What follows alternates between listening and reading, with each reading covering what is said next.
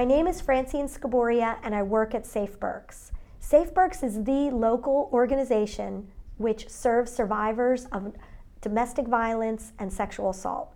Our services are free, they're confidential, they're available 24 hours a day, 365 days a year, and they're available in English, Spanish, or any other language needed. I want to now welcome our guest, Angie Gilmore, and she is the Economic Sustainability Advocate at Safe Berks. Welcome, Angie.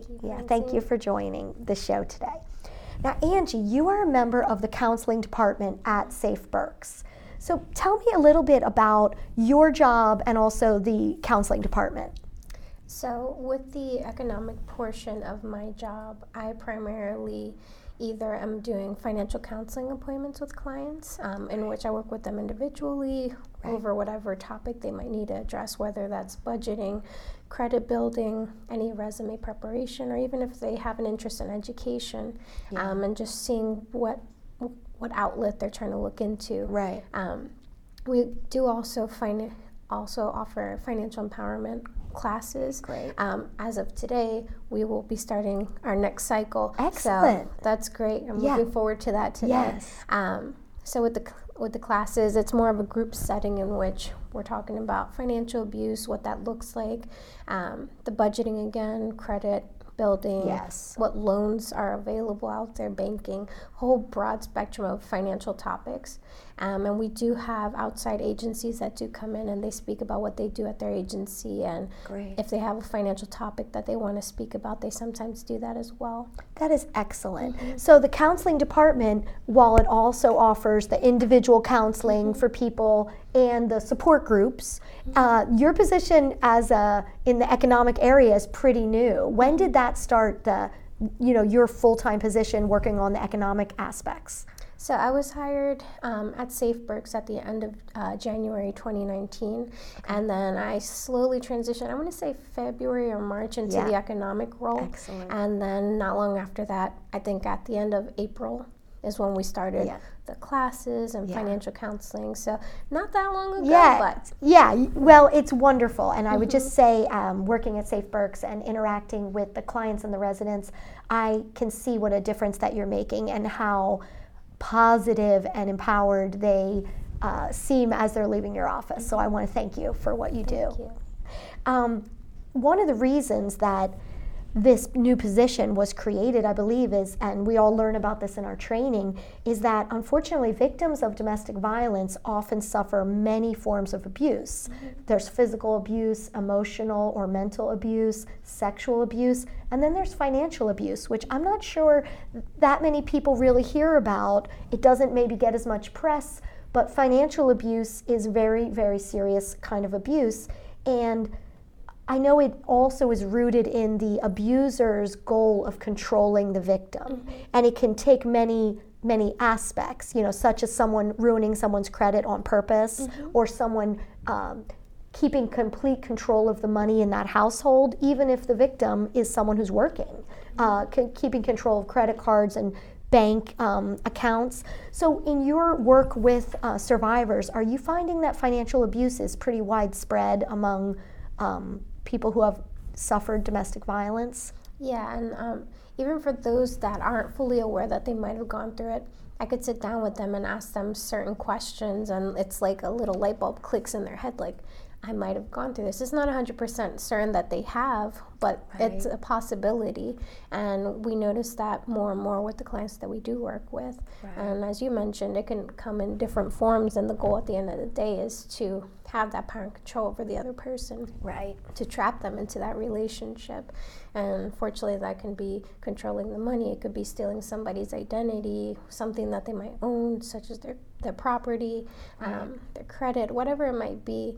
Or maybe they are just keeping that person from working, or even going to school or getting any training. It's really horrifying, because you think about a healthy relationship, how much the partner would encourage the other partner to pursue their education, pursue their career, pursue their financial success. These are the hallmarks of healthy relationships. And in these abusive relationships, you have, in addition to other kinds of abuse, someone preventing someone's career success, educational success, financial success. So this is such an important position that you've taken on as the first person, and I'm really glad that SafeBrooks is doing this. When you work with the clients that are interested in moving forward with their financial success, do you have a certain curriculum that you use? So when I work with the clients individually, I will normally ask them, even prior to setting up an appointment with them, what exactly is it that you would like to address? Yeah.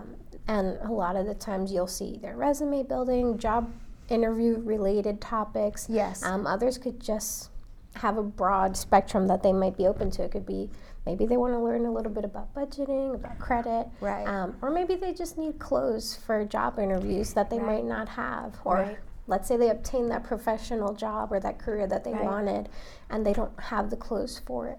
We offer that for them as well, and it's for them to keep. Yeah, that's awesome. And I see in your office you have the special section with office professional clothes, also the kind of clothes people might need for different kinds of jobs in the trades. We work on getting the right shoes. So that's awesome. At something that you can offer at the same appointment. And do you also refer clients to other community resources in addition to what we offer at SafeBrooks? Yes, so when I mentioned earlier about the presenters that we have that come and talk about what they do at their agencies, a lot of the times I will refer clients, whether it's individual or in the group, hey, go to Neighborhood Housing Services. They have free credit counseling. Mind you, they do charge in the beginning to pull the credit, but the counseling itself is free. Excellent. Family Promise of Greater Berks County is another agency that we referred them to. And RAC, especially if clients are interested in let's say they don't have their GED. RAC offers some things there regarding the GED, or if not, if they're trying to further their education in general, I do refer them to speak to one of the representatives there. That's excellent. And I know for people staying in our safe house, we have for the past few months had a wonderful woman coming in to teach GED classes on Friday nights, and that's become pretty popular. And I've heard a lot of people making great progress on achieving their GED while they're staying in the shelter. So when you meet with a new client, do you have certain goals, or is it more asking them what their goals are? Normally, since our sessions or our appointments are more client driven, I ask them what it is that they're seeking out of the service, or what it is that they're looking to learn or obtain from it, and then going from there. We still try to have goals, whether it's financial goals or just personal goals for the future, and going from there to try to achieve them. Excellent, excellent. And another thing just came to my mind as we're talking is that quite often people that are not working in this field say, why is it so hard for people to leave an abusive situation? And we have heard in our training that the average is it takes 7 attempts to leave. And I think this financial abuse, what do you think, is a big part of the puzzle, because if you do not have financial independence and your own money and your own credit, how do you set up a new household, especially if you have children? Do you think this impacts people's ability to leave the abusive situation? Yeah, I definitely think that it does affect it in a big part. A lot of people might see it as, I don't have funds, I don't know what to do, I've never been on my own, or maybe it's been a long time since I've been on my own, things might have changed.